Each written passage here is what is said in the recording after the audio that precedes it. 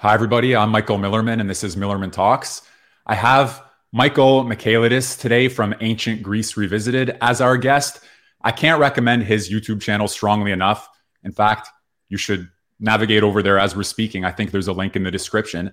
It's a great channel. There's also the On Tyranny podcast that Michael hosts, which is discussing contemporary political affairs, prominently the policy response to the coronavirus and what some might see as a global medical tyranny that has arisen in response to it.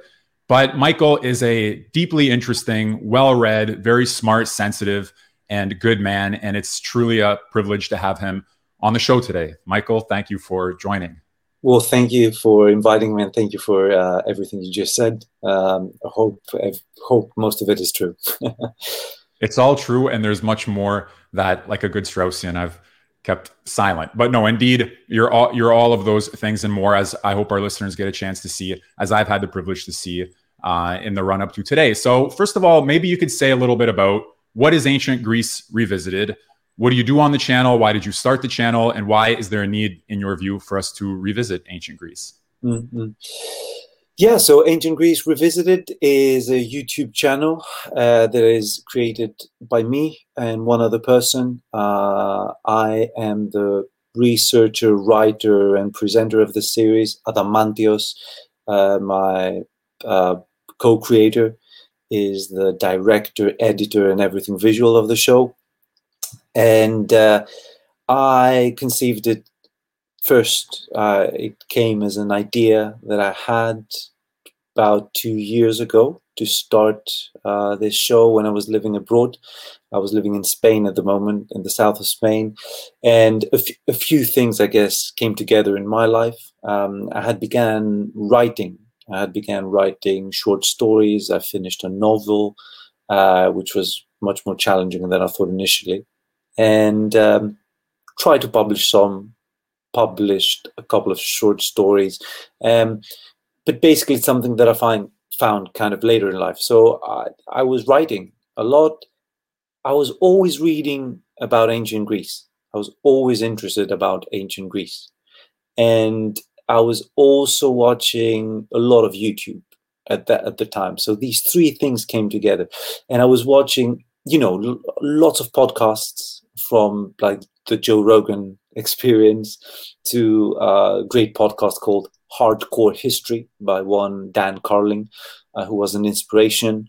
And I saw, I saw a niche, if we want to talk like in marketing terms, but I also saw a way to speak about things that were on my mind for a long time, because whenever the topic of ancient Greece came up, I saw that I had a slightly different view of things. I'm Greek myself, as the name implies, as is my co-creator. And, the topic of ancient Greece is part of our lives, whether we like it or not. We learn it at school, keep on learning it.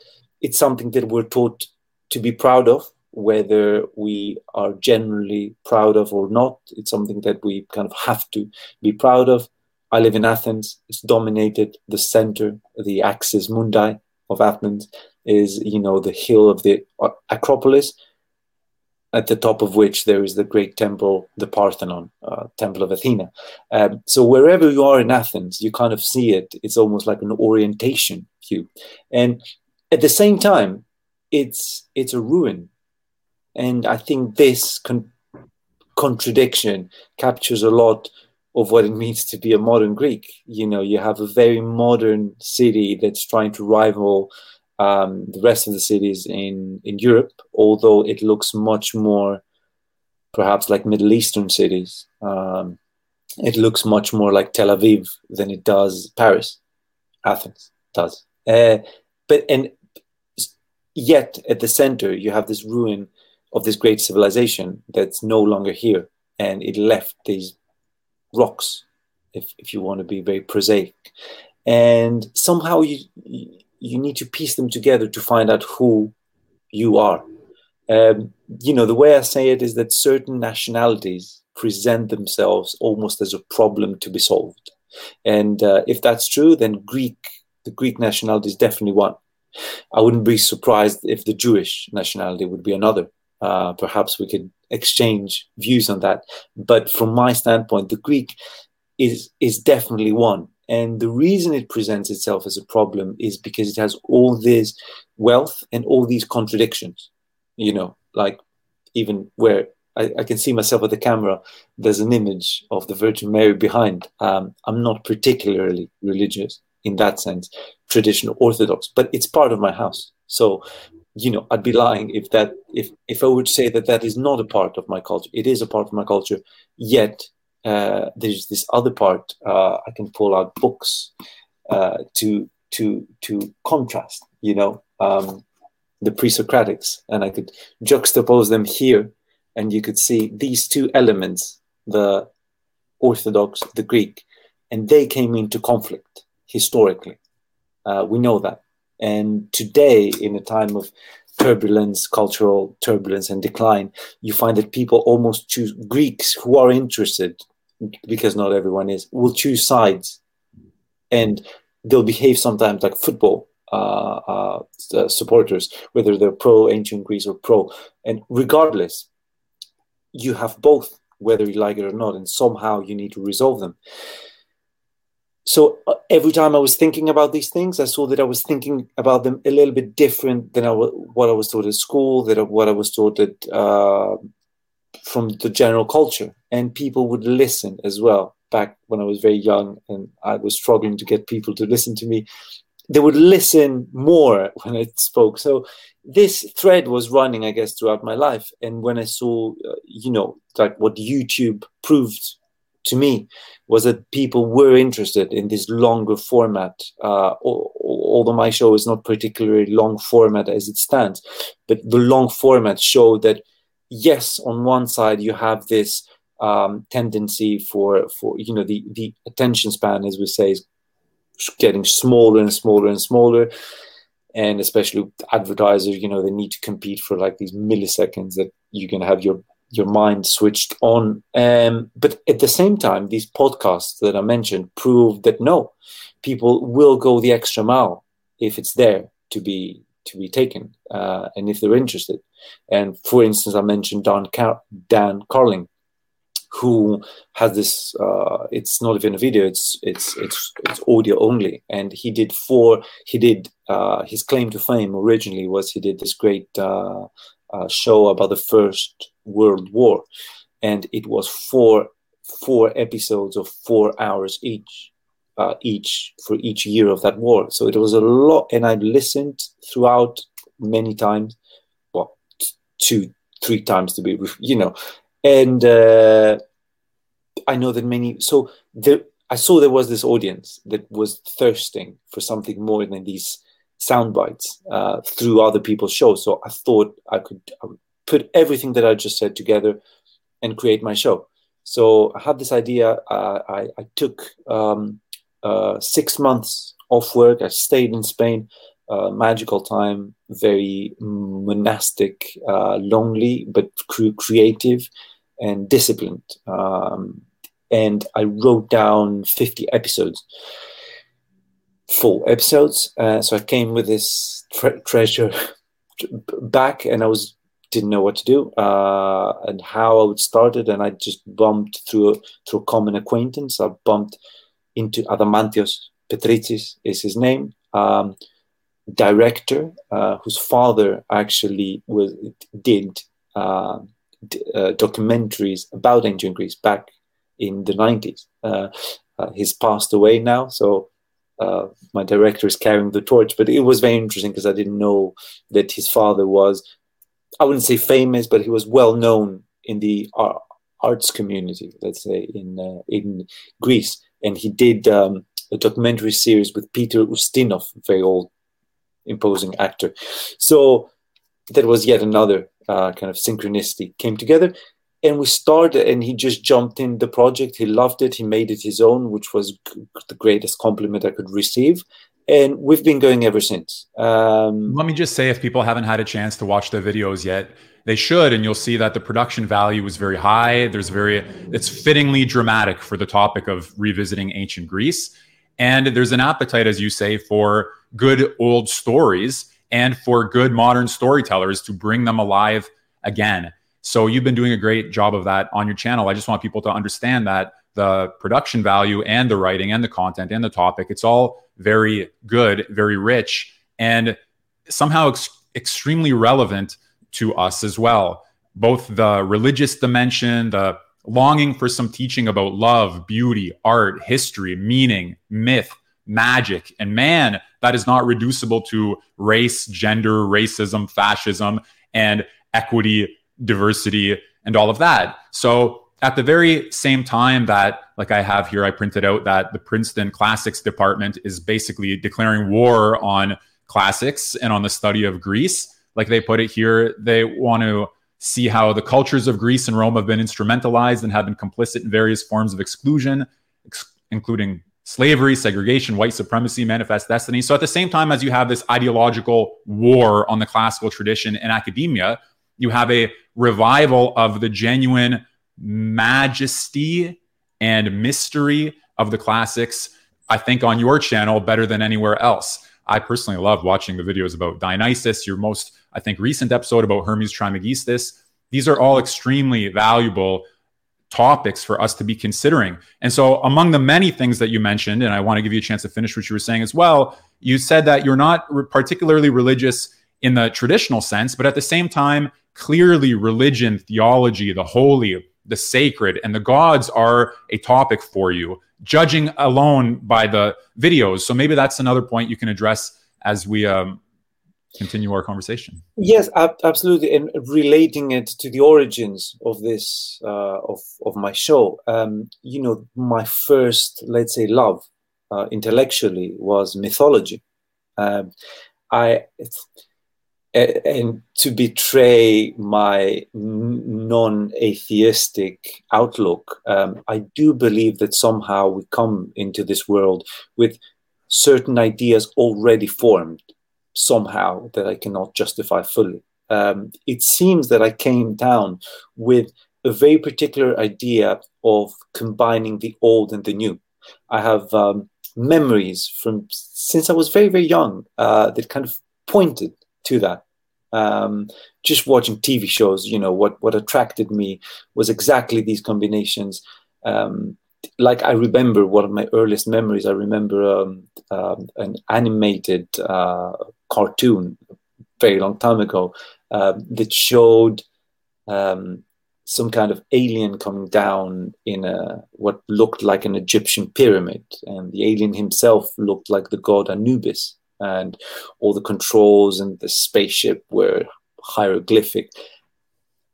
It's hard to relate to very old memories because I understand the mind has a mind of its own. So we construct a lot of these memories, yet even so, there's a reason for constructing them like we do. And I remember not knowing anything about ancient Egypt. I must have been 5 or 6. Not knowing what these images were, but something very strong attracted me about this, how everything fit together is what attracted me initially to ancient cultures. There's a word that comes from architecture that's called tensegrity. So it's like integrity, but tense. And it's the when all parts of a structure come together to mutually support each other, like in a suspension bridge. You know, every beam supports every other beam, or like a fuller dome is another interesting structure. In these ancient cultures seem to have that tensegrity. Like it's almost like every little bit contained every other bit. So the shape of that pyramid, although my mind was very virgin in that sense. I didn't know what it was, but it seemed to be very fitting with the hieroglyphics, which were very fitting with the shape of this alien. And this idea that everything fits together was what attracted me to these ancient cultures. And the combination with a very futuristic, being a space alien, is, you know, a spaceship. And that was almost like a moment of recognition rather than learning. You know, in ancient Greek, you have this word for truth, aletheia, which etymologically means unforgetting, so remembering. There's a moment where you learn something and it feels like you're remembering it again, like you had already learned it. And this moment was almost like I was remembering something, although I was very, very, very young. And this stayed with me. So, I have a little book somewhere that I was writing about ancient pyramids when I was 12, 13. I think what attracted me was the ancient Egyptians built pyramids, and the Mesoamericans, the Mayas, the Incas, they built pyramids. So I was trying to do some comparative study back then when I was 13. And so when I discovered Joseph Campbell at the age of 17, I think, it felt like I was already prepared to read it. I even remember reading the first book of his that I read, which was not The Hero with a Thousand Faces, by the way, was another one. I was almost like skipping the page, like I knew nothing. I was 17 and not even that well read for a 17-year-old, because I was partially dyslexic. So I had and still have problems reading. I'm a very slow reader. And I used to be a slow speaker as well. Hopefully that got cured at some point. But originally, I remember almost skim reading it, as we say, almost like I knew most of it, but I didn't. But there was something, again, there was this recognition that yes, myths do hold some truth codified in metaphor. What perhaps Jordan Peterson is doing now and is capturing the world. I think Joseph Campbell did much better and much more profoundly back then. I'm sure that if I were 17 now, I would have followed Peterson to some degree.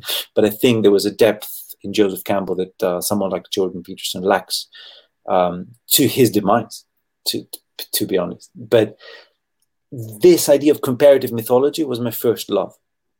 This idea that stories contain something that we can call more than true. Not just true, like more than true.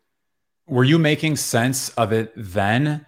How it is that it's a recognition for you? Did you have an inclination as you were reading this with a instant sense of familiarity? Not just that you were learning about the content of the works that Campbell was teaching you about myth and comparative mythology, but also that your sense of who you are as a human being changed as a function of that strange phenomenon of recognition? Or was that not yet forming, or perhaps it was not yet forming, because my mind had already these boxes that the way I'm going to define myself is something that would be fitting in society. So if instead of Joseph Campbell, I discovered my talent for sports, for instance, which I didn't have and don't have, that would be okay. That's who I am. Or if it was my talent for something that you can actually study in university with a promising career, again, I would jump to that and would say, that's who I am. But because mythology was none of that, I did not have this moment of finding myself. I felt attracted and interested, but I did not identify more with it because I was, 17 rather than 7. So I already was corrupted to a certain degree by society. So it's much later that I'm repaying the debt to Campbell. We did in 4-part series about Jason and the Argonauts, the Argonautic journey, which is a myth that Campbell had used to elaborate, embody his theory of the hero's journey. Which is a universal pattern that he found underlining most hero mythologies. And so we did the 4-part series because the Argonautica, the original or one version of the epic by Apollodorus, was in 4 rhapsodies. So each rhapsody, one episode, using the Joseph Campbell's theories. So I think that went pretty well. It's online, and I felt not that I'm done with Campbell by any sense, but that I had kind of repaid my dues, decades later. So what would you say was the next main step or stage for you on the path to where you are now after encountering comparative mythology and Campbell? So the next step was a very interesting one. I was actually thinking about it yesterday in preparation, and it involved someone's death, not someone that I knew personally. But in 1998, we were informed by the news that a certain professor had disappeared in the Mount Taygetos, which is the mountain of Sparta. Okay, and his name was Dimitris Liadinis, and whoever's Greek might recognize the name. He was a professor of classics. He was very popular, very loved by his, but no one knew him outside of academia. No one until that moment when he disappeared. A couple of days later, a letter was found that he had written, betraying the fact that he had willfully departed, is how we say. People who still love him will probably say it that way. He willfully departed from this world. He was from Sparta, by the way, so he was a Spartan and to a certain degree identified with that.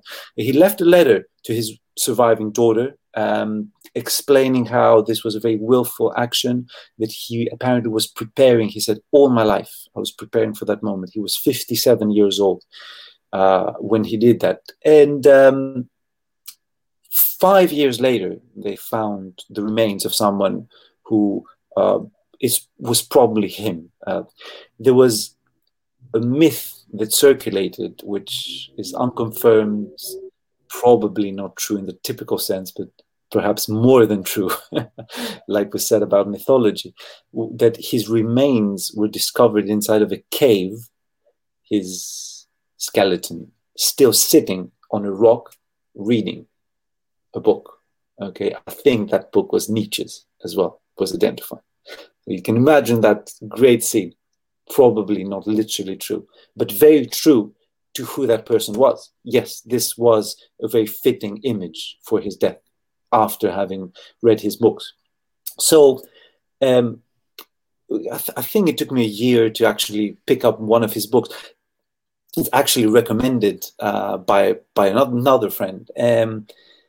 His last book, his swan song called Gemma is the title, contains the seeds of ancient Greece revisited, because he showed me that Greece could be done in a different way, so to speak, different to what I had learned at school. He combined, again, the old and the new. He would jump from a verse from Heraclitus to the relativity theory of Albert Einstein.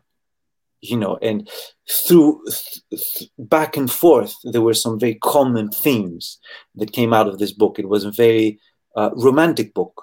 I think he would even use that term, because romanticism properly was something that he was very interested in, and the works of Goethe. And he studied in Germany. He studied romanticism. So I think he tried to bridge.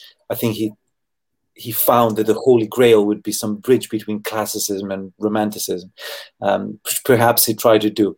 Many years later, looking back, I understand he was not the most profound of thinkers. He was a poet mostly, but he inspired me very early on. And the note that he left for that book, he said, I wrote that book out of the anger that one day I will no longer be. And that captures a lot of his spirit, because death was very big in his work. And he promoted something that was very new for me, very groundbreaking, and was the key to start understanding the Greeks in a different way. And that is that their unique concept of death and the afterlife, or the lack thereof. Because the Greeks, in a certain way, were perhaps the only people in history not to have created democracy and mathematics. They did all that. We can discuss whether these inventions are misunderstood or not. But the one thing that they were unique was that their lack of an afterlife, their lack of immortality after death, which is present in pretty much all cultures. Now, a lot of people listening might say, what about the Orphic cults and the mysteries of Eleusis and Dionysus? That is also true, but that came later and in the background. To understand Greece better, you have to think that there were at least two currents running simultaneously, spiritual currents. The one was the Homeric conception of the world. Okay, so how does Homer, the poet, present death? You find it in his second epic, the Odyssey, in the 12th Rhapsody, sometimes called Nekia, which means something like necromancy. And it's where Odysseus, Ulysses, visits the land of the dead. He goes up in the North Sea, I think at the north of the Black Sea. He was led there by the sorceress Circe after defeating her, and he's told where and how to come into contact with the dead, because he needs the help of one particular dead who was the seer, the prophet Tiresias. And the way Homer describes the dead is worse than the most atheistic idea. You know, for the atheists, you have this notion that when you die, the lights turn off, as they say. There's nothing. You're not even going to be there. It's kind of Epicurean afterlife, where Epicurus said that when death is here, we are not. So there's nothing to worry about. That's one conception. Of course, there's the conception that there's a lot afterwards, which is the Christian, the Muslim, the Jewish, to a certain degree, conception, and pretty much and then you have the Homeric conception, which is different and more frightening than both, which is the way the dead that Ulysses came in contact were not just any dead. They were his comrades from the War of Troy, the heroes. Okay, so the Homeric world was an offshoot of the larger Indo-European world. You know, the Iliad, the first poem, where we are introduced to these heroes, is equivalent to the perhaps Bhagavad Gita of India. So it's this idea of these noble chariot warriors who fight for glory and fame, immortal. And when that world becomes Greekified fully, you have this notion of the afterlife that you find in the next epic, the Odyssey, where Odysseus meets these heroes and sees them, as Homer described, without nous, without mind or will. They're like shadows, worse than shadows. They're like vampires or shadows of vampires, because they need to drink blood to remember who they were. And one of these dead is Achilles, who is the most glorious, the most noble, the most honored of the Greeks who fought in the Trojan War, in the first epic of Homer. And now he's just one of these vampires. There, I call them vampires, of course, but Homer's image is quite bleak. And he drinks blood to remember who he was. And there's this amazing scene where Odysseus turns to Achilles and almost repeats a very standard poetic form that you find in the Iliad, where one hero kind of glorifies the other, whether he's friend or foe. If he's a friend, he glorifies the other because it's a friend. Or if it's a foe, the more glory, the more honor when you kill him, you know. So he goes into this linguistic pattern. Odysseus talking to Achilles, he says, "You, Achilles, the most honored of the Greeks back when you fought against Troy, must surely be a king among the dead here in the afterlife." And Achilles turns and says something memorable. He says, "Better to be a slave to a man with no land in the land of the living than a king in the land of the dead." That is the image that Homer paints for us. You know, whoever you are, whatever you are, you're going down there. And there's nothing you can do about it. Doesn't matter who you were. Somehow the Greeks managed to live with this for some time. And then it got lost. And when it got lost, it got slowly replaced by another view, which was the more Orphic, Dionysiac mystery cults that perhaps pre-existed the Indo-Europeans and survived them. Today, people who are very interested in mysticism, that's what they're looking for. They're looking for the Orphic, the golden plaques of Orphism that were found over some tombs that give instructions to the soul of how to be guided back to the gods once it dies. This is not the Homeric world, however. We have to keep a clear eye, at least in the beginnings of this culture, before it got pulled away. There's kind of two views of history, more or less. One is one of progress, which is the most common, that every generation, every civilization adds to the previous one and does one more step to some ladder that leads somewhere, because very few people can actually find an end goal to humanity.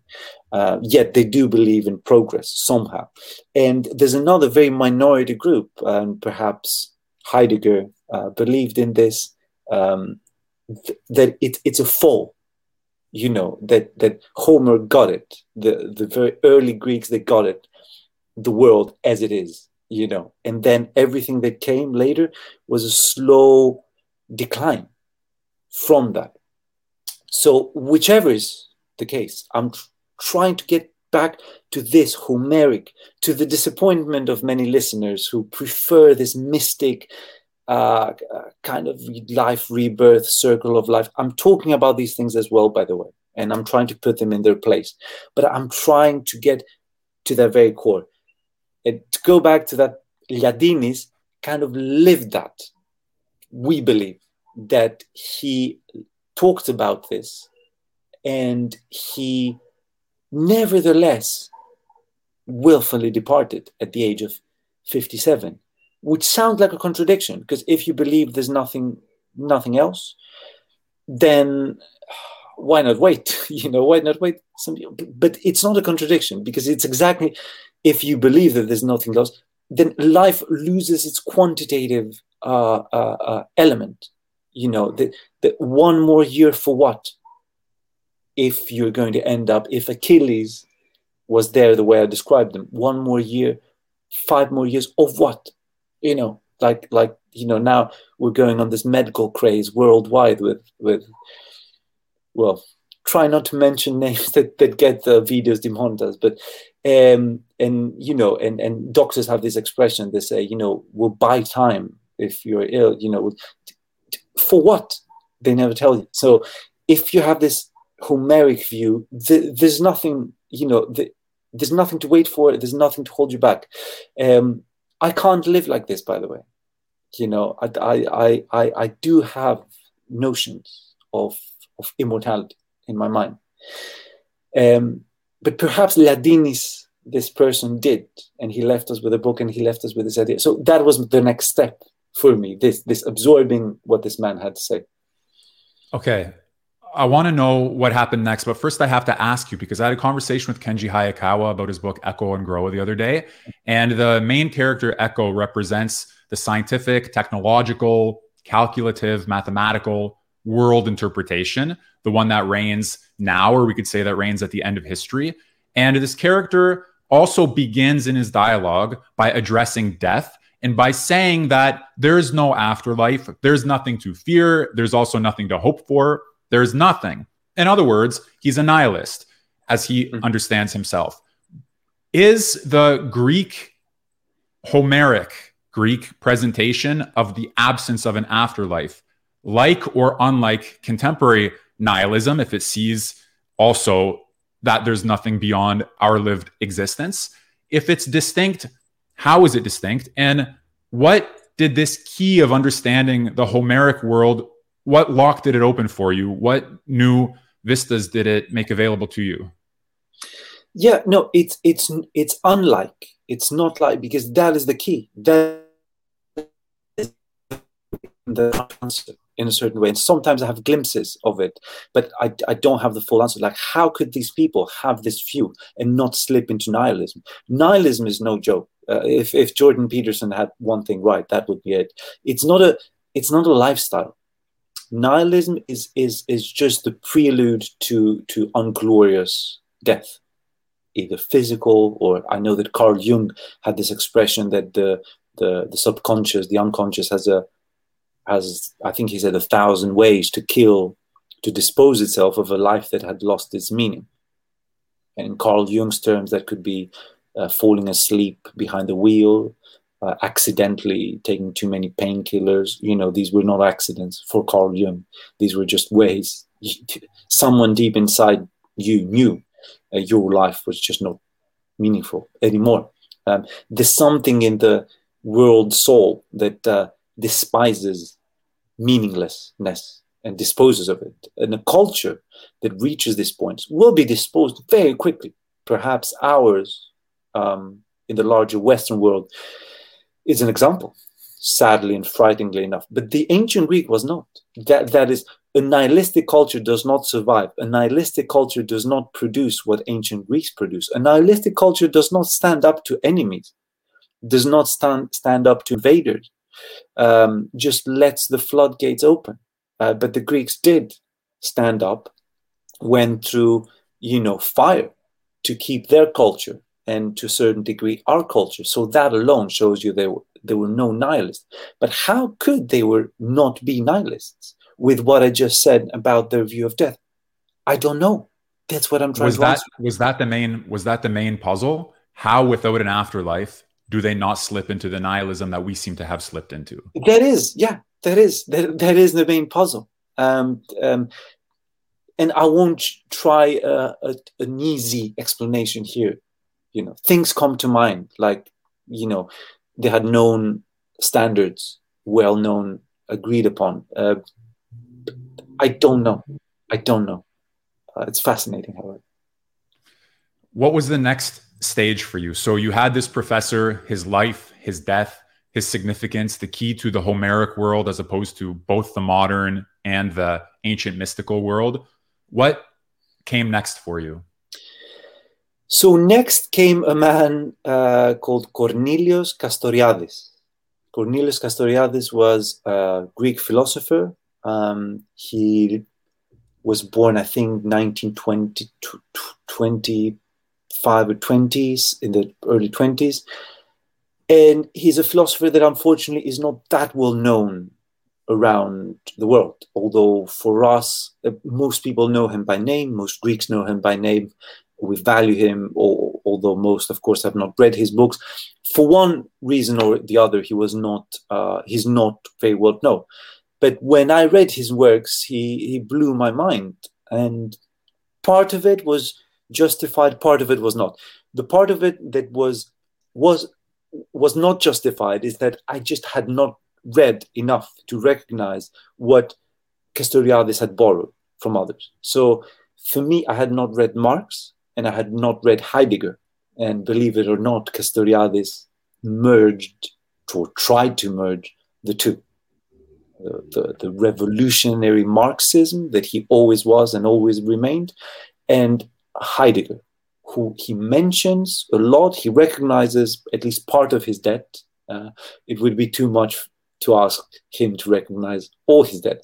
But the more I read Heidegger, the more I understand where Castoriadis took a lot of his ideas. But initially, it's like, coming from a different planet and just being given someone that you think it's Karl Marx and Heidegger in one person, having discovered it, you're going to be amazed. So for me, that was the thing. That was the, let's say, unjustified admiration. The justified admiration was that he did have ideas of his own. And one of these ideas was the idea of what he called the radical imaginary.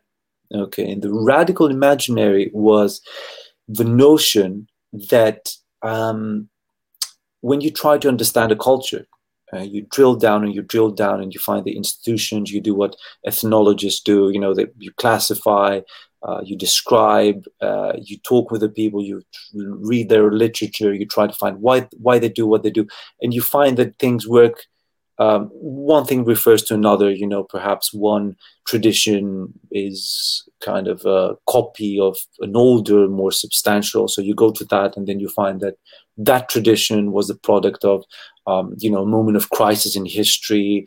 So you go to that moment, and you go on and you go on, and you drill back in time and down into the layers of meaning that each culture is built on. Castoriadis believe that eventually you drill down to a point where you find kind of primal meanings, irreducible meanings, because you don't have anything to reduce them with. You know, these ideas are just there. They're images more than anything. You know, for example, I was thinking about that actually in context of the Jewish imaginary, because all people have a different, you know, cultures have, according to Castoriadis, a radical imaginary, not just ethnic cultures, not just the Greeks, the Jews, the French, but, you know, the communist, the Muslim, the you know, modern has a radical imaginary. Modernity has a radical imaginary. Ancient Greece, of course, had a radical imaginary, which I'm going to explain. But I was thinking about the Jewish, and there's this image of the father sacrificing his son.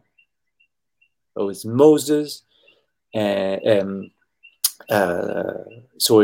and Isaac. Mm-hmm. Then you have Jesus, the father sending his son to be sacrificed, the same. And, you know, the word for this sacrifice is, in Jewish, is Holocaust, you know. And you have another Holocaust in history. Perhaps there is a radical imaginary that produces all three, as strange as it might sound. There's like a source of ultimate meanings for that culture that, like a flower, produces all other meanings. But you can't drill further down, you know. And this notion of the radical imaginary automatically made him an enemy of everything that was current during his time. And his time was the 50s, the 60s, the 70s, and perhaps the 80s. And what was current was the traditional communism that he grew up with, that would deny what I just said, because communism believed that it had found an ultimate theory to explain reality. And that was a very mechanistic, materialistic theory. And Castoriadis showed that the radical imaginary of communism is the same to the radical imaginary of capitalism. He didn't go as far as to identify it into the modern liberal imaginary, but he left it unqualified. But he showed that essentially capitalism and communism spring from the same branch, because their radical imaginary is the same. It's the quantification of society and human potential. You know, the defining goals by measuring reality, numbering, measuring, digitizing, which is the modern imaginary. You know, measuring, like he would ask a question, like he would say, how would a capitalist society know that it succeeded? Well, it would measure how it increases its output in products, you know, or decreases inequalities. Okay, how does a communist society define? But the same measures, more or less, you know. So in both cases, you have the reign of quantity. You have that's the defining. Exactly. You have the reign of quantity, the reign of, and the reason why you can't, according to Castoriadis, reduce this further is because what are you going to reduce it with? What are your tools? The tools of your thinking are produced by the same culture that does the thinking. So when a capitalist society, you know, like you ask a capitalist society, the United States perhaps until recently, you know, how do you know you're successful? It will point to what I just said, the output, you know, the internet, Elon Musk, SpaceX. Okay, but who defined these standards?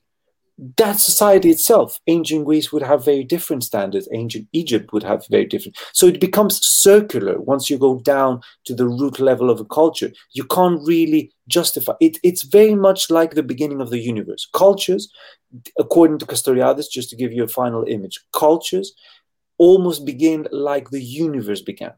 And the universe began by beginning. You know, what happened before the Big Bang? No one can say, because space and time itself, we are told, was created during that first moment. So if science works within the categories of space and time, it cannot think what came before space and time even existed.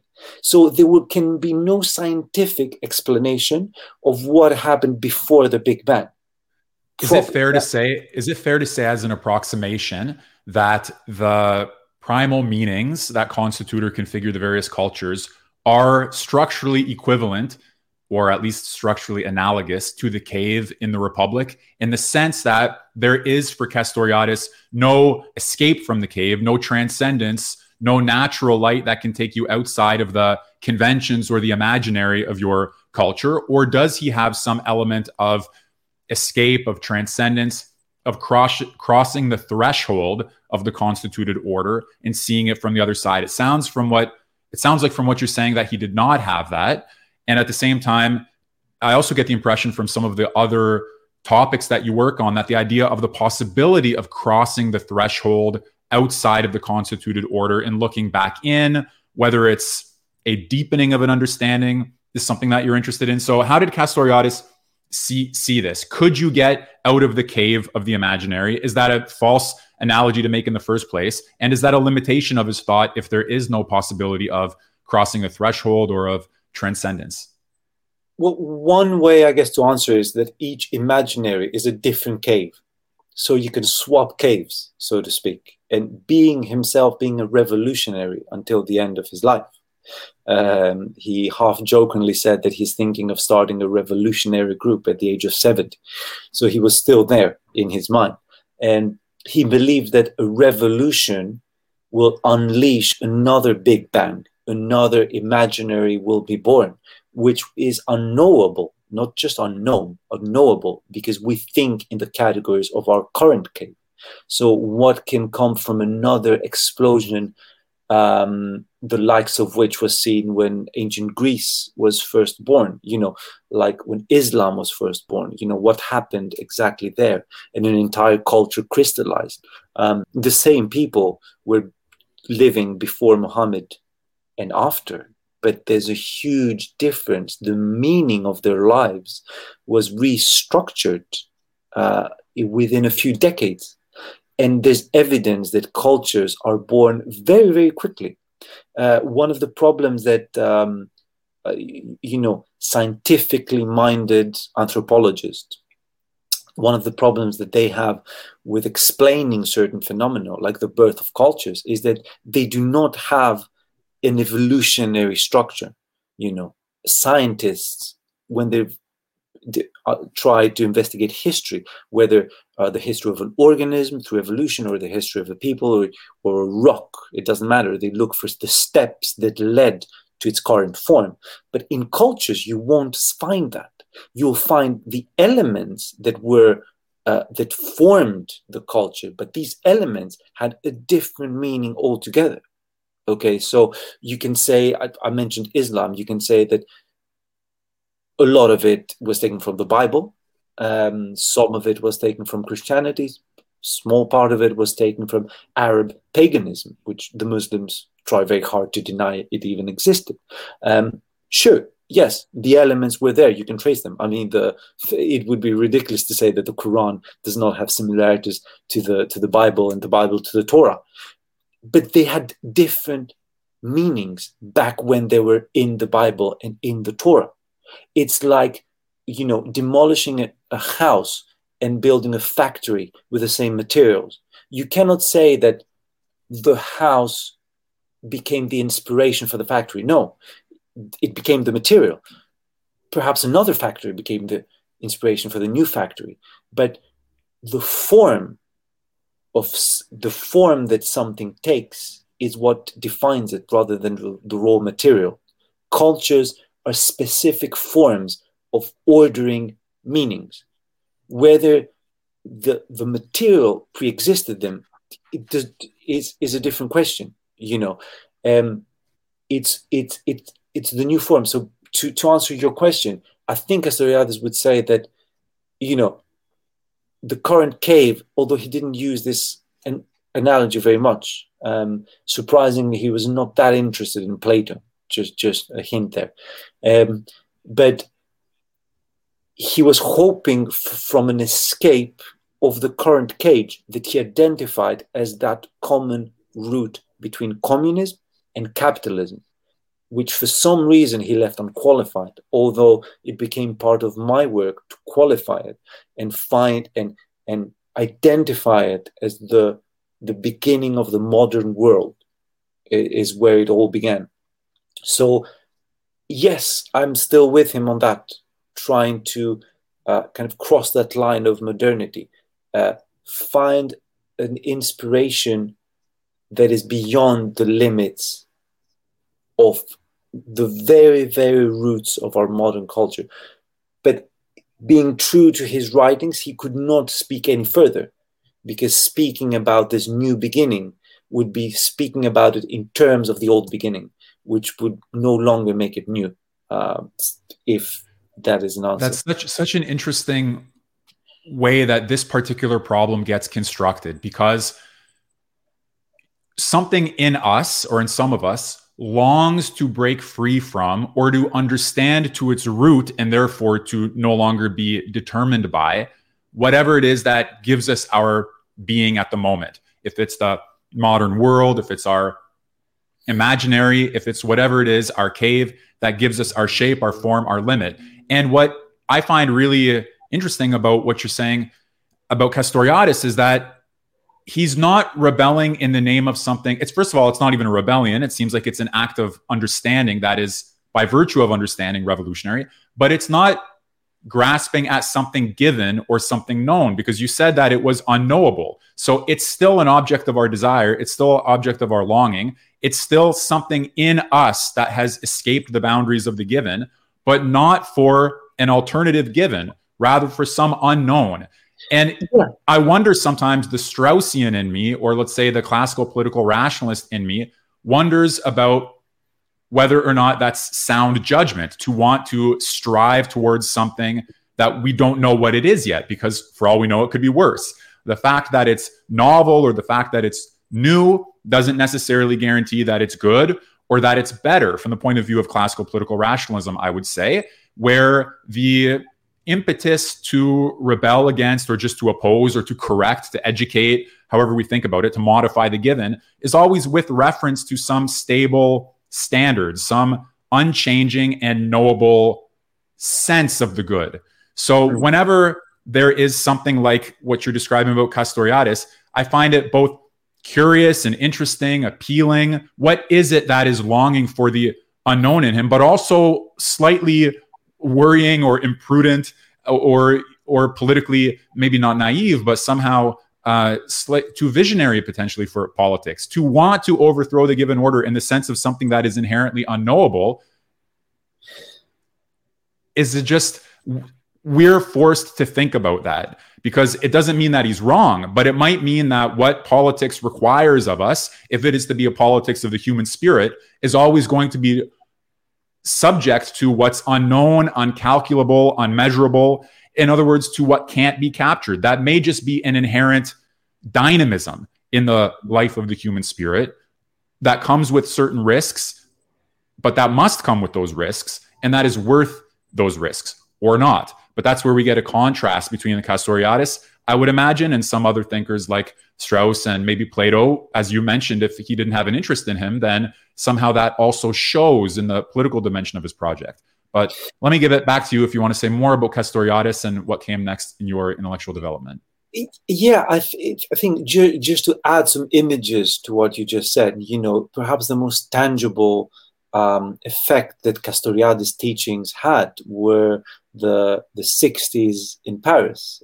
May 68 was, to some small degree, not big enough for people to know Castoriadis' name, because everyone knows May 68.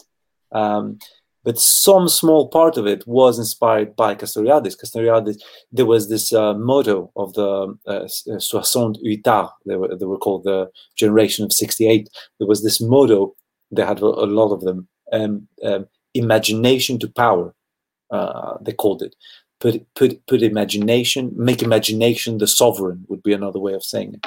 And that was taken from Castoriadis. What I said about the radical imaginary doesn't mean that they understood it, doesn't mean that they had read his books.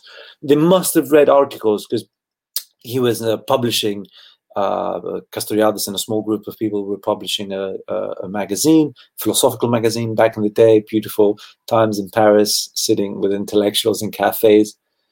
Oh, how one wishes to be there. And he was publishing there a magazine called Socialisme ou Barbarie, socialism or barbarism, pointing to the Soviet Union, asking. And in there, a lot of people, he was writing, lots of people were writing. Some of that got out and inspired this generation of 68.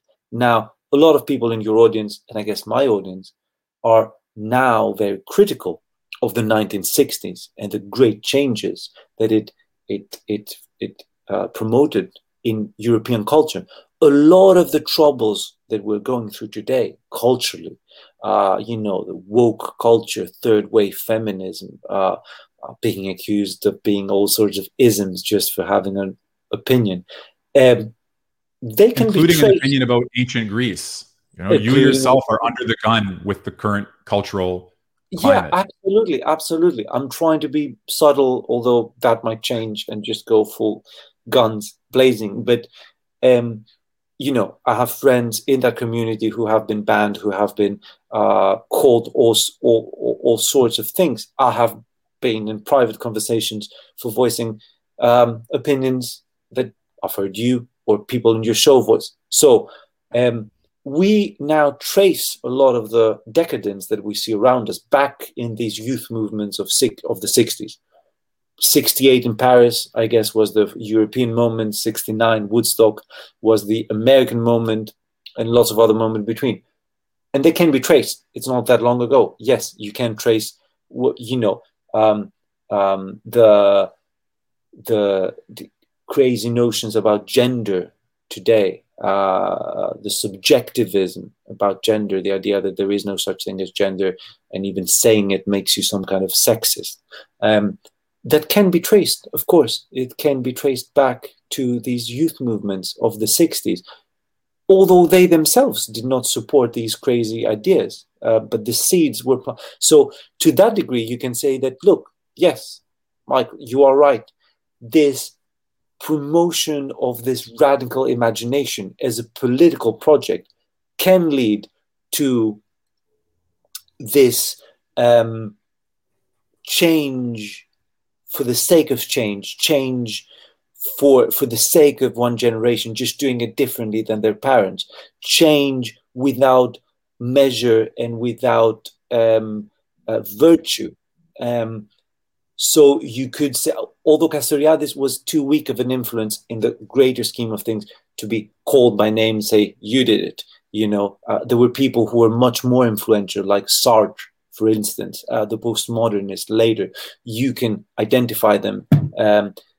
But for sure, you can find some imprudence in this promotion of the radical imaginary, that a generation can just go to the roots of their culture and reimagine it in one go. Yet, on the other side, what Castoriadis showed is that this act of reimagining the world is what makes us human, ultimately. It's not a nice to have. We are here and we are talking because we are based on so many assumptions about reality that we don't even think about. These assumptions were created somehow, not necessarily invented. They came to be. The way we understand the world today, the matrix of ideas, the cave, as you said, that we live in, came to be at some point. And it came to be through the radical imagination. According to Castoriadis, this cannot be reduced to science, because science itself is a product of the imagination, of the radical imagination. And modern science is part and parcel of modernity, which just came to be within a couple of centuries in the history of Europe. So you cannot stop it without dehumanizing our species. You know, it's not an option. In other words, you need to go on and reimagining just to be human. I also hear in what you're saying some ideas in Castoriadis that, even though they may have contributed to the current cultural climate, could actually be useful in removing some of its most obnoxious characteristics, like the view that the prevailing model of gender and race and equality and equity is the final imaginary, and that it must serve everyone at all times for all times, because it definitely seems to have become hegemonic or totalitarian, not at all allowing for even the thought that anybody anywhere else could legitimately, validly, and even more importantly, humanly, have a different configuration of what it is to be a man, a woman, a human being, a political culture, what it is to be beautiful, what it is to be just. So I know that for Dugin, for example, the idea of a plurality of Daseins, the existential multiplicity of peoples, is something he can have recourse to defend the blossoming complexity of human existence. And it sounds like the irreducible plurality of imaginaries in Castoriadis could serve a similar function. Again, independently of the most important question about whether it's true and how to make sense of it as a true account of ourselves, it does seem like it could have that at least rhetorical function, or that the idea of many imaginaries is itself a kind of interesting imaginary of the irreducible complexity of human life. Yes, and just to score like a quick victory there, you know, Castoriadis would definitely be against what is happening, and he wouldn't even need to pass it through his theories, because what is that culture that you spoke of, you know, that woke culture, is not a spontaneous product of the popular imagination. It is clearly pushed from above by certain very powerful centers. So in that, Castoriadis would not even consider it an imaginary. He could trace it back to an imaginary, which is, of course, modernity and the modern imaginary, and talk a lot about that. But I don't think that it would take him a long time, being this old school Marxist, to recognize, you know, that it's the same people that he was kind of fighting against in his youth that are now setting this agenda.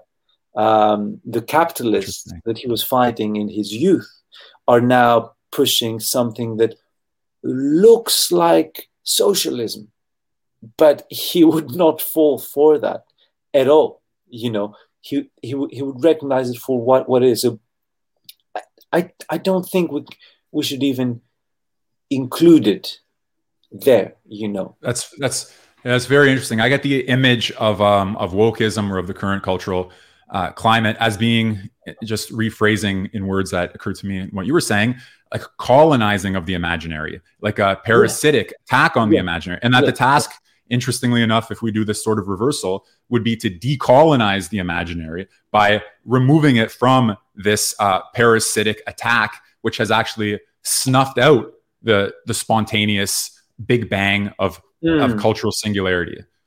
Yeah, absolutely. And one thing there, I think that people like us, dare I say, sometimes we underestimate the power of this colonization. I see, you know, even physically, just to link it a little bit with what's happening. I remember you had a review of a book called The Bronze Age Mindset, which is a book written by one Bronze Age pervert. Great name. And great book, perhaps. I read it, I liked it. And, you know, in that book, this kind of pseudonymous author was promoting the human type of, you know, the pirate, the warrior, the Viking.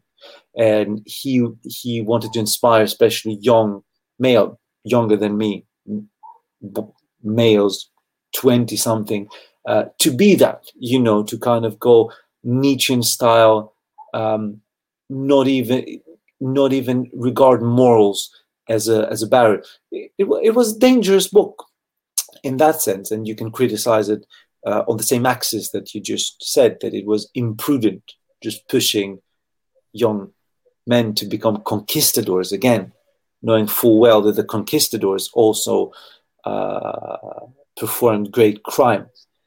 But a book cannot contain everything, and it cannot contain its full criticism. And so for what it was, I think it was a good book. And we need to be human and take it tongue in cheek, as we say, you know, take it with measures. Yet, you know, that book finishes, if I remember correctly, talking about these kind of warriors of the past, saying, you know, these times will come again. And, you know, it was to a certain degree inspiring. What came again? The lockdown. So in one flick of the switch, the whole planet got locked in by some very powerful forces. So it's not just that young men did not become pirates again, it's that they could not walk a mile away from their houses. So sometimes us reading these books, talking about these books, talking about ideas, even talking about more serious books like the works of Leo Strauss that you mentioned, or Heidegger, or Nietzsche, or Plato, we underestimate how weak, dare I say, to call it for what it is, we are. We're in a small minority, and our lives can be put on hold by someone somewhere. Not to make it sound too conspiratorial, just again talking about myth more than true. You know, feels like someone can just turn off the switch. So nowadays, after the measures, after what's been happening, I am much more cautious about falling into this bravado of, yes, we're gonna, you know, create this new imaginary multipolar society. The old world is out of here. We are the new. Something is, I can sense the push from above. It's very gentle now. It's more pushing you, you know, to have some medical procedures. Again, I'm not going to call them by name for reasons of search engine optimization. Pushing you to have certain medical procedures, gently reminding you perhaps you should have them. Perhaps we're going to note down if you're a bad boy, you don't have them. Nothing's going to happen for now, but who knows later on. So, but that hand that's pushing, I feel it's very, very strong. It's just choosing to push us very slowly for now. So we can read all the Bronze Age pervert we want, but he's not doing the pushing. You know, he is more like a fly at the hands of a giant, perhaps a bronze fly. It's a little fly made of bronze, who knows, but a fly. I don't know what we can do to promote these ideas, but I'm not as hopeful. I wouldn't say, you know, I'm not as certain that these ideas alone can win the day. So roughly stated, you would have thought that something like the global lockdowns, which were at times as in your face as you could imagine something to be if you were to script it, did not activate the pirate class into some rebellion or some uprising in the name of their freedom. The pirates put away their swords and just covered the other eye with another eye patch. And that was pretty much that until the present day, right? Yeah, exactly. To my surprise, to my big surprise. I mean, I learned something about humans in this past year, which I did not expect and did not like, if I'm honest. I was caught unprepared for how easy it was to lock people in, and how easy it was for them to accept something that on closer inspection they all felt was a little off. You know, they all felt that it's not exactly how we're presented. There's some gaps in the mainstream narrative, yes, but let's keep going. You know, it's not like people became some fervent ideologues like in the Soviet Union. You know, they were all kind of dragging themselves along, half believing what they heard, but still having a very passionate disdain for anyone who would question it. All their passion was directed to people like me, people who would just question it. You know, not always politely. I'm not going to lie in private, but just questioning it. And I just got a very strong push that I didn't expect. So, yeah, it was a little bit of a disappointment having read exactly, like you said, the Bronze Age mindset and going, well, maybe there's something moving in youth culture that is promising. But then I saw that even if it is, I'm not saying that it's not moving. I'm not saying that these things do not have an impact. I'm saying that the physical forces that constrain us feel very, very strong nowadays, you know. Okay, I think it's a topic we can return to as we continue the conversation, because I know that you, from a very early date, have had some very serious questions and concerns about the policy response to coronavirus and about its significance, as we're discussing here, for what we think about the possibility of political action and the meaning of theoretical alternatives. When the rubber hits the road and you see that things are not playing out the way you could have imagined, not even to a 10th or 100th degree, then clearly we have to reconsider some fundamental premises. And I know that on your show, people who are watching this or listening to it should know that besides Ancient Greece Revisited, the video channel, which produces amazing content, again, I recommend everybody goes over there and subscribes. You also have the On Tyranny podcast, where you have had discussions about the coronavirus policy dimension, in particular, the unwillingness of people to consider the question carefully en masse.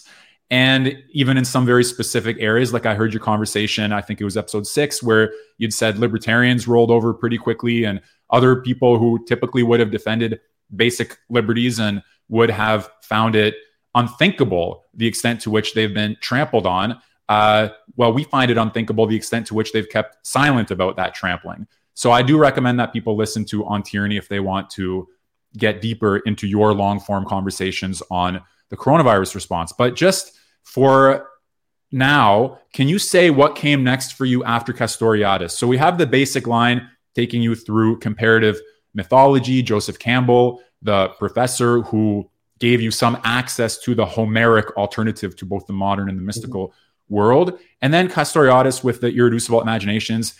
Was there a next step or next phase for you? Where did that open up to? And how have you developed since your reading Castoriadis?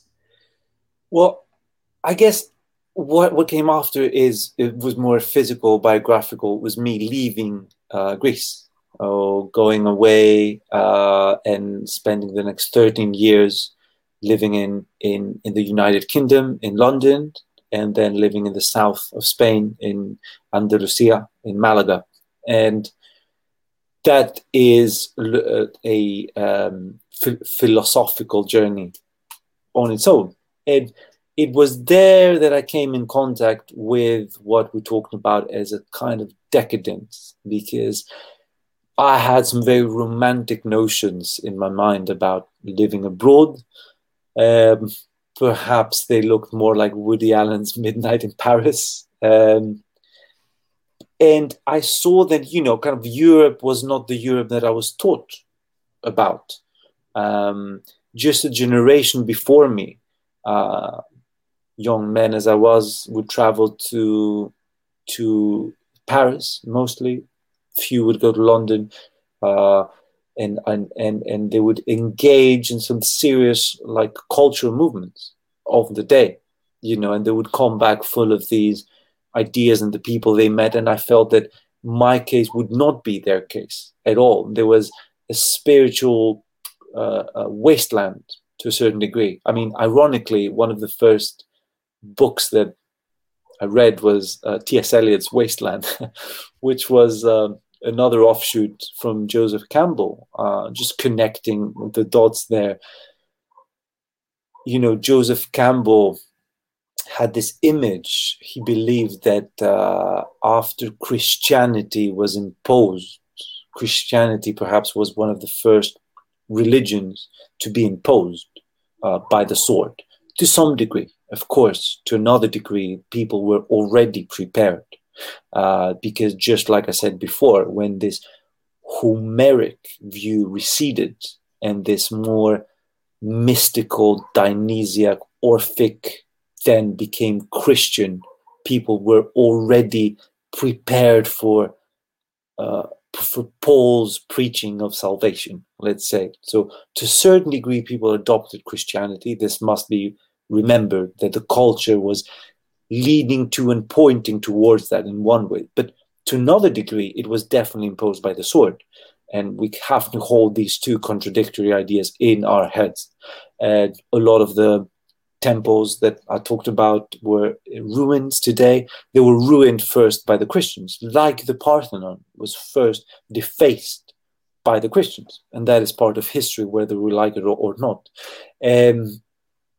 So what Campbell said is that when Christianity was imposed, there was a kind of spiritual deadening, because perhaps, and it's the first time that I'm thinking about this actually right now, I talked about this top-down pressure, this modern woke culture, as I called it, being not something that arose spontaneously, but something that was imposed from the top down.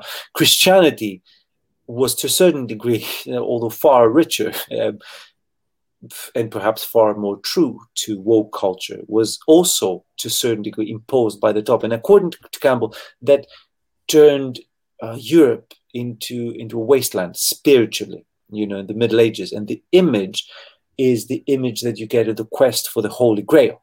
The Holy Grail, according to Campbell, is that object that symbolizes this rejuvenation, this contact with primal being, with the radical imaginary of Castoriadis. But to get there, the Knights of the Round Table had, or so the poets tell us, had to cross a wasteland. And T.S. Eliot plays upon this concept of the wasteland, and he writes the poem, you know, The Wasteland, very symbolic, very strange, not particularly to my liking perhaps, but he has this image of modern Europe being a wasteland. And that's kind of what I found when I moved to London. I found a lot of opportunities, new career paths open to me, which were very important back then, making money, making something of myself, getting into all sorts of adventures, spiritual, emotional, sexual, you know, just being out there. But this, on the spiritual side, you know, I felt this gap, this missing part, and it was just around that time that I discovered Nietzsche, which was very fitting, you know, to discover, and it was yet another thing that hit me quite powerfully. So I read his Birth of Tragedy, again pertaining to the ancient Greeks. I saw, you know, for the first time, this idea that he had, the Dionysiac and the Apollonian. If we were to relate it to what I just said, you know, the Homeric worldview would be the Apollonian component of ancient Greece, and the Dionysiac would be the pre-Indo-European, pre-Homeric Mother Earth. I understand that Alexander Dugin, whom you interviewed, has an even finer distinction between the Dionysiac and the Cybelian, as he calls it. For Joseph Campbell, let's go until that point. For Joseph Campbell, these would be one, you know, the pre-Indo-European Mother Earth kind of religion that promises life as a renewal, as the seasons get renewed, life gets renewed, you are going to get renewed. Dionysus is the god that symbolizes that, the ever-dying, ever-rising god. And on the other side, you have the Homeric linear, one life, one chance, one reality. And these two,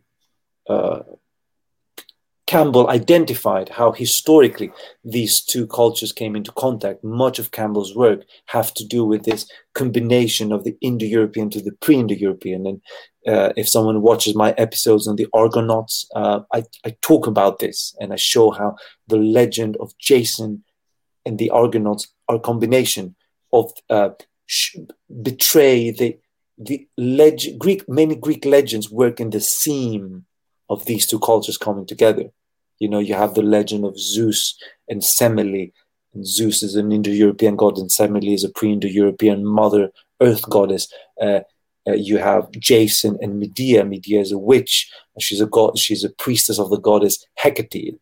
Clearly, dark mother, dark goddess, pre-Indo-European. Jason, solar Apollonian hero, steals the golden fleece, gold, the sun. You know, many Greek legends work in the seam of these two cultures, and Nietzsche mentions these, but in a very different context that shed some light to this kind of decadence that I saw, but was very hard for me to identify because everything was going fine with my life. My life was progressing.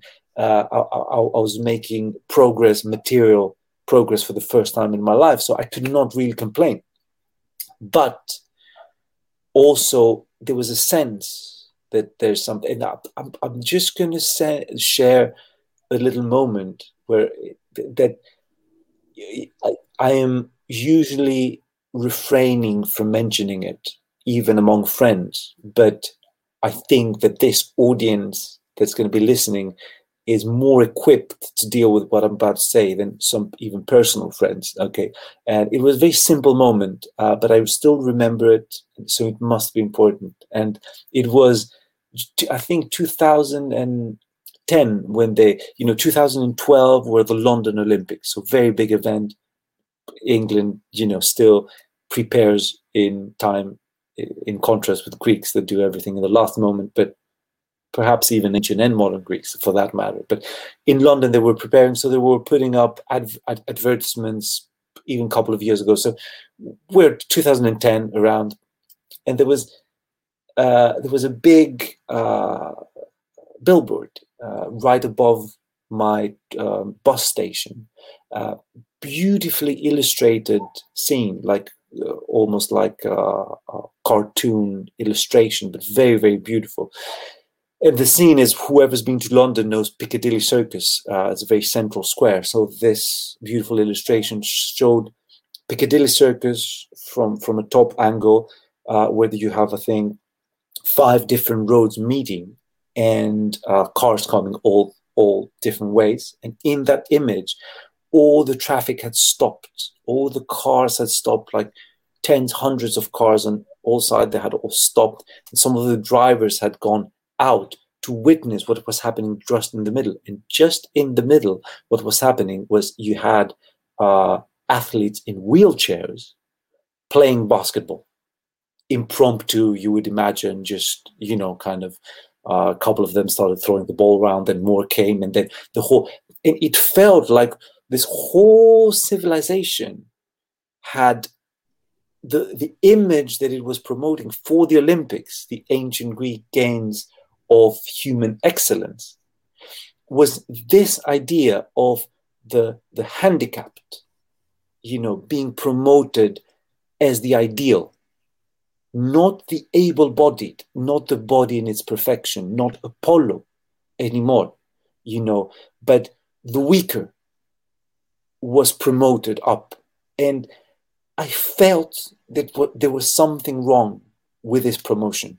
I could not express it, and I'm still usually refraining, although I'm saying this in public, because it was something that I felt very quickly. And had it not been for Nietzsche, I would have drowned in my own thoughts. But Nietzsche somehow, that I'm not going to get into this because it's a very big topic. A lot of your audience are familiar with his work, but Nietzsche at least gave me a vocabulary to speak out this feeling that there was something wrong with what I was seeing, which is still something that you cannot speak about, sometimes not allowed to speak about. We are, both of us, risking our Probably place. even less now than then. So the 10 years haven't been Yeah. particularly helpful Much to allowing less. us to speak about these things openly. So that was a big also moment for me. This living in this world and having Nietzsche just giving me some tools to think about it. And how about the move then from England to Spain? Because I imagine that that's a different philosophical geography, a different geography of the soul, different everything. So what was that like for you, and what new philosophical insights and psychological aspects came with the move to Spain? So, I do live half my life in mythical time. So in the pattern of the hero's journey, being in London would be taking the castle. The castle that I took was the banking towers of the city. I didn't take them, didn't conquer them. I worked there, very proud, climbed my way to these kind of top companies as a software engineer, which is what I do as a day job to this day. And very, very slow climb. And I felt, and as it happens, you lose that treasure. So I did not create wealth for myself. I created a great income, and I was very proud of the life that I could offer myself and my girlfriend at the time, in the center of London, having everything we needed. But I did not make wealth. Like Ulysses, I lost it on my way back. Okay, so Spain would represent this downgoing that happens when you're just entering, late 30s, I guess, entering middle age. Entering middle age the real way, because today people think you have to be 50 to enter middle age, but your body has a different opinion. Okay, Carl Jung correctly placed it at mid to late 30s. The fact that we could be living up until 200 is not going to make a difference in that. The soul has its own life cycle. So for me, that was it, kind of being there in this very beautiful place that I still have great memories of. Very calm and serene. The weather is very even. The people are very mild, very mild tempered. And I remember discovering a new fruit that they called kaki. Then looked like an orange apple, and I loved it. And I was eating it every day. I don't eat that many fruits. Don't like. They perhaps don't fit very well with my stomach, but that one fruit fitted, and I ate a lot of it. And it was just when I was thinking that everything, it's fine. Perhaps I didn't buy the house, but I didn't try either. So I was there, and I was thinking of, I wouldn't mind like spending the rest of my life here eating that fruit. And then I learned that that fruit was called the lotus. Was the fruits that Ulysses' mates ate and forgot their home. Okay, and geographically it was pretty much there. I mean, it was most probably, we don't know the Homeric geography, exactly how it maps to our geography. Half of it is mythical geography, psychic rather than geographic. But if we need to put the land of the lotus eaters, would probably be on the other side in Morocco. Okay, but close enough, dare I say. And I remember this moment. I said, it kind of, half jokingly, half seriously, it kind of pointed me to where I was in the circle, which was this place of kind of down going and then coming back, having to come back and come back home, even if that home is the cave. And to some degree, modern Greece does feel like a cave, and it does feel very empty at times and very poor spiritually. It's not that it's a far cry from the ancient past. It's a far cry from even its geographical neighbors, for various reasons. But I felt I had to be here, not because it was more fun, but it was where this circle was leading necessarily. The psyche has its own rules, I think. So your hero's journey brought you back to Greece. Yeah. And then what did you decide to do? When did you begin putting together the pieces of the puzzle of the meaning of this whole process? Was it clear to you what you were going to do there, or what came to you next? So at the end of my journey in Spain, when I was deciding to come back, this idea came to my mind, and it was also kind of an anchor to pull me towards Greece, because this show that I'm doing, it has to be done here. It has to be done in this place. So it was perhaps an excuse that I made in my mind initially to come back, to pull me back. But it was conceived there, and it was to be done here for sure. How has Ancient Greece Revisited, the channel, the On Tyranny, how has it been for you doing it? What's the reception been like? Have you faced pushback, threats of cancellation? Are you finding that these themes are resonating with your audiences? Is it primarily in Greece that you're getting your audience, or what's your impression now that you've been running the channel for a while? And also, maybe you can say a little bit more. I know that you have had people on your show, not just on the podcast to talk about contemporary affairs, but also historians, poets, artists, philosophers, musicians. You do work on the significance of Greek music. So I was wondering if you could say, and of instruments, if you could say a little bit about how that has been for you, the process of running the channel and getting the audience who may be interested in the ancient Greek revisited topics, and also any strange insights you've had about what's resonating, what's not. I know some of the themes you have picked can seem controversial, even, correct me if I'm wrong, just talking about Indo-European culture, pre, post. I think you had said at some point that is a complicated topic for some people to even think about, that you have to address it very delicately. So what is that? Now that you're in the channel, you've had this hero's journey, you went all the way back to where you came from, and you launched the channel. What has that been like for you? So, initially I wanted to see what was troubling our culture through the tools given to us by ancient Greece, and try to reimagine an alternative. I did think that I would have backlashes of different kinds. One type would be that, who are you? You're not a historian. You're not an archaeologist. You don't know what you're talking about. I had none of that, surprisingly.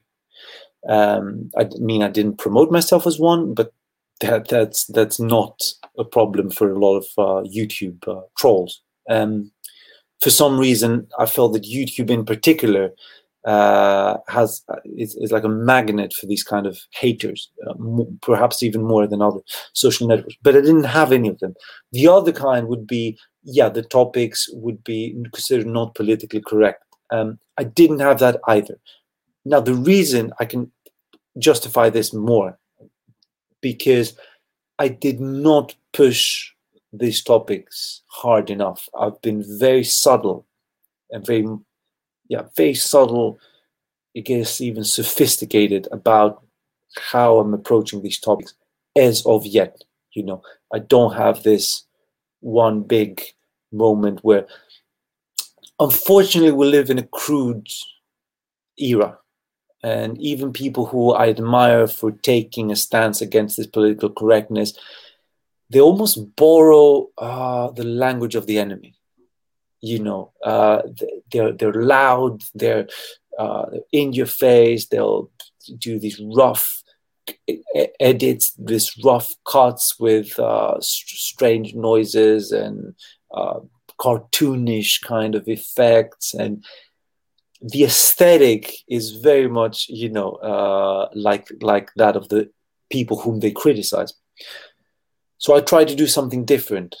I try to do something more subtle and with a very different aesthetic. So perhaps the fact that I haven't had a lot of backlash is also proof that I have failed to push for these ideas. I don't know if I would change something. Perhaps I'm going to change something from now on. but I denied to just go to this, kind of very cheap swear words, rough cuts, sounds. Your channel does not take the low road into any of these debates. No. So I haven't had the backlash, but partially that's a bad thing, is what I'm saying, So do you find, I mean, what I love about your channel, what I love about the work that you're doing, you have serious and dramatically effective and very thoughtful presentations of love, of beauty, of war, of the gods. And somehow these are the topics that are the pillars of the possibility of a return to ancient Greece. If we're going to revisit ancient Greece and see what does it have to give us today, it must have to be something like reminding us of beauty, of what it is for there to be beauty in a world that has become so inundated with ugliness that it's become indifferent to its absolute dominance. Or what is it to understand war in a true sense? What is the martial spirit and not just some fake, fraudulent presentation of conflict or of aggression? And so on with the other topics that you treat. And as the universities, so and the people who are watching me who know me, know that I left academia in part because of my work on Dugin. But as I have been on the outside looking in, the problem is getting worse with the universities, especially in those fields and in those departments where you would want there to be a battle for the angel, as Dugin puts it, or as we could say, a reminder of what's great and noble and dignified, not just about the human spirit, but about the spirit of the world, about the cosmos, about the whole in which we find ourselves, that somehow we can bring close to ourselves, that we can embody, that we can honor, and that we can love. And so as the universities are becoming places of impoverished presentation of classical, not just classical wisdom, but of, remember, people aren't only in search of answers here. They don't even have the formulation of the question. They don't have the topics. They don't have access to the key categories and terms that could give them a meaningful life.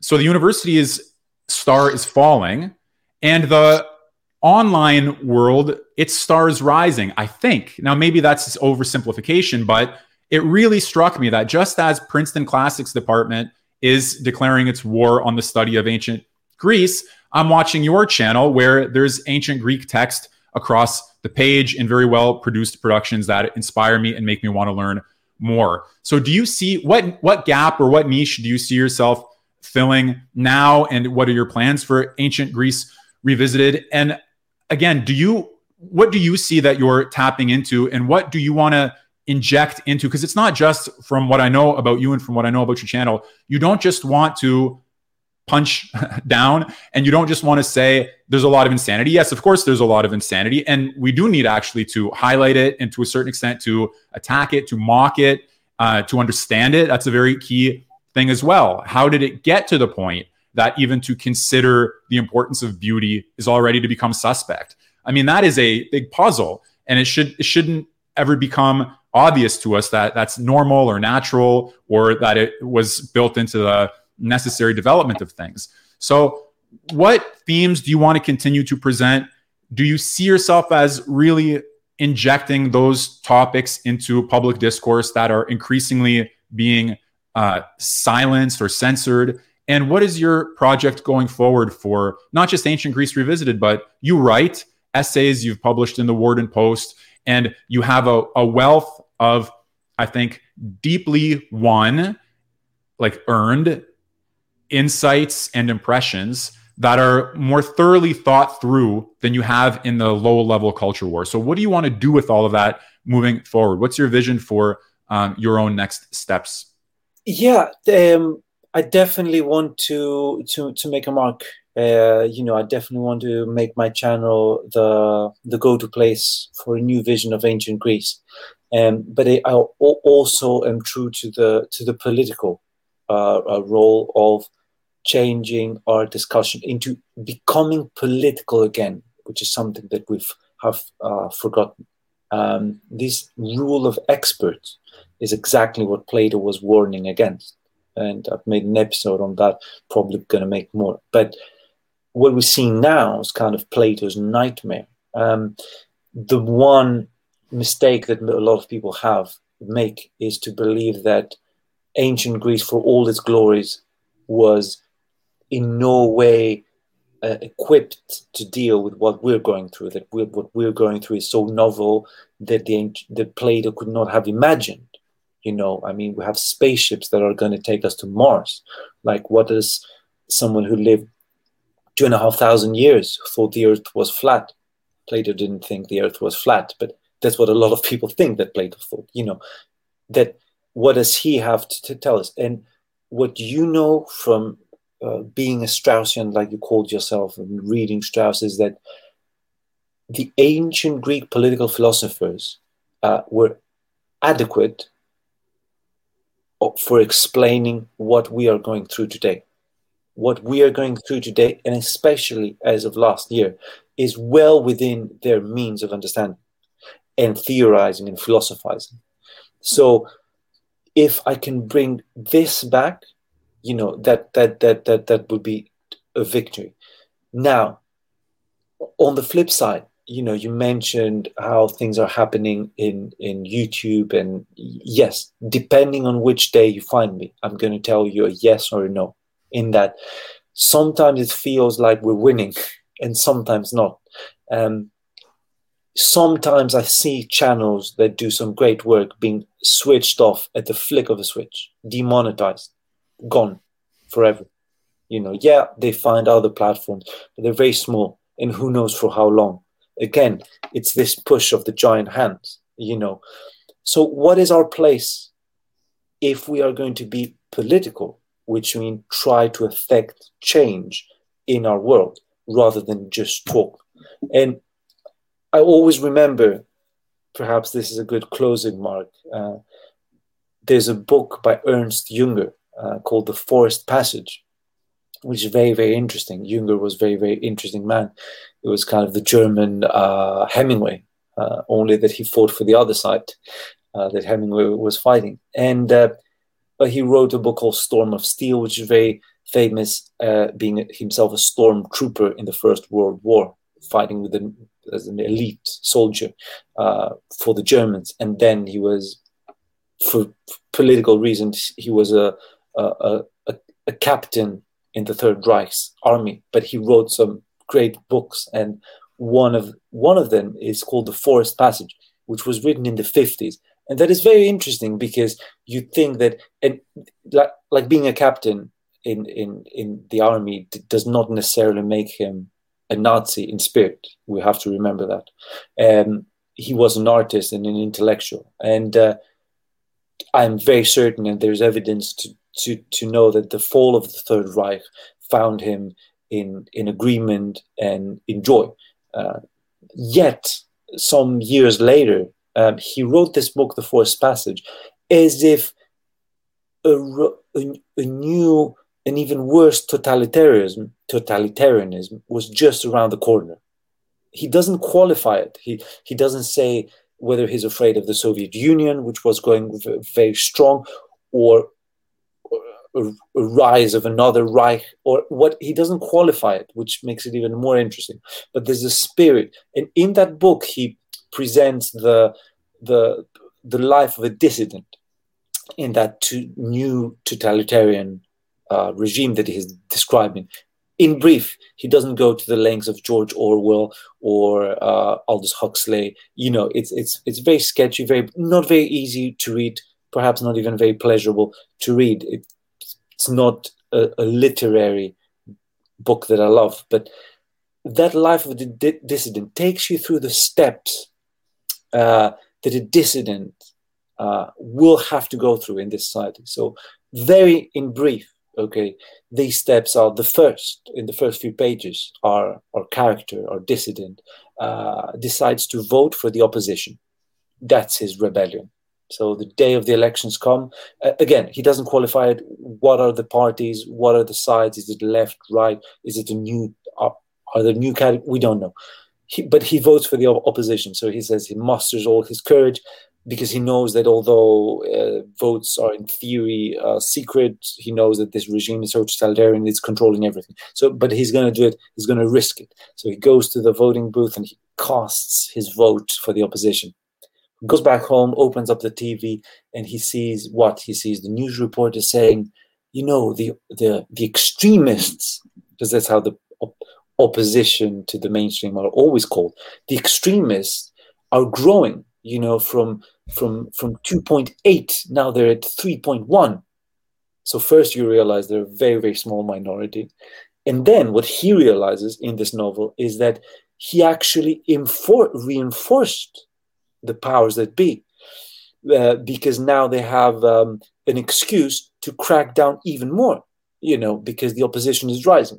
From a tiny perspective to a tiny plus more, it won't make a difference. So he realized that him casting the vote only makes the system stronger. Then he goes on to another endeavor and he becomes an artist, and he becomes kind of a graffiti artist, which I guess was very far-seeing for the 1950s. And again, it's not described in full, but it reminded me as I was reading of Banksy. Whoever knows is a British graphic artist. So he spray painted a lot of walls, very distinct style, kind of saying it without saying it, political in some, but very, very subtle, very beautiful. So I had this in mind, Banksy's kind of more political pictures. And so he does that. That doesn't work. So he goes on. One thing that nothing works for this dissident. And then he kind of takes the forest passage, which is physical, metaphorical, more metaphorical, I would say today, because there doesn't seem to be any hiding place anymore in the physical space. But he takes his forest passage and he becomes like a rebel. And this passage taker for Ernst Jünger, the writer, is like a new type of person, new human type that's going to emerge. And at the end of this novel, he after all these things, Jünger, the writer, concludes that if something is going to happen, it's going to happen in language. Okay, there's a magic in language, a power in language that's irreducible. It's always going to be a step ahead of whoever powers. Does not matter. George Soros in conjunction with space aliens. It does not matter. Language has a magic that's always going to be elusive. It's going to be elusive to any power structure, is what Jünger says, and I believe. And as you're speaking, I just pulled up this passage because I recently sent it to John Waters, whom I interviewed. So I have this passage in front of me. I just, with your permission, going to read in brief. And that's how Ernst Jünger's book, The Forest Passage, ends. Jünger says, 2 kinds of history can be said to exist. One in the world of things, the other in the world of language. The second contains not only the higher insight, but also the more effective power. Even the base must constantly regenerate itself from this force, also when it turns into violence. Yet, the suffering passes and transfigures into poetry. It is an old error to believe that we can predict when a poet may be awaited by the state of language. Language can be in full decay, and yet a poet will emerge from it like a lion out of the desert. Conversely, fruits do not always follow an exceptional bloom. Language does not live from its rules, for otherwise grammaticians would rule the world, which perhaps a nice pun for postmodernists. On the primal ground, the word is no longer form, no longer a key. It becomes identical with being. It becomes creative energy. That is the source of its immense, unmintable power. And there, no more than approaches take place. Language lives and moves around silence, as an oasis forms around a spring. A poem confirms that a man has managed to enter the timeless garden. time then lives on this. Even when language has declined to a mere instrument for technicians and bureaucrats and tries to borrow from slang to simulate vitality, in its latent power, it remains utterly unweakened. The dullness and the dust merely touch its surface. If we dig deeper, we reach a well-bearing seam in every desert of this earth, and with these waters, new fertility rises to the surface. So I think that says pretty much what I'm trying to connect to. Very nice. You've been hearing from Michael Michailidis of Ancient Greece Revisited. There's a link to his channel in the description below. I strongly encourage you to go subscribe and watch his videos. And it's going to be a question for us whether ancient Greece is just our past or whether it's also our future. But at any rate, it's something that we must think about and we must think through. Thank you, everybody, for your time and attention. I'm Michael Millerman. See you in the next program.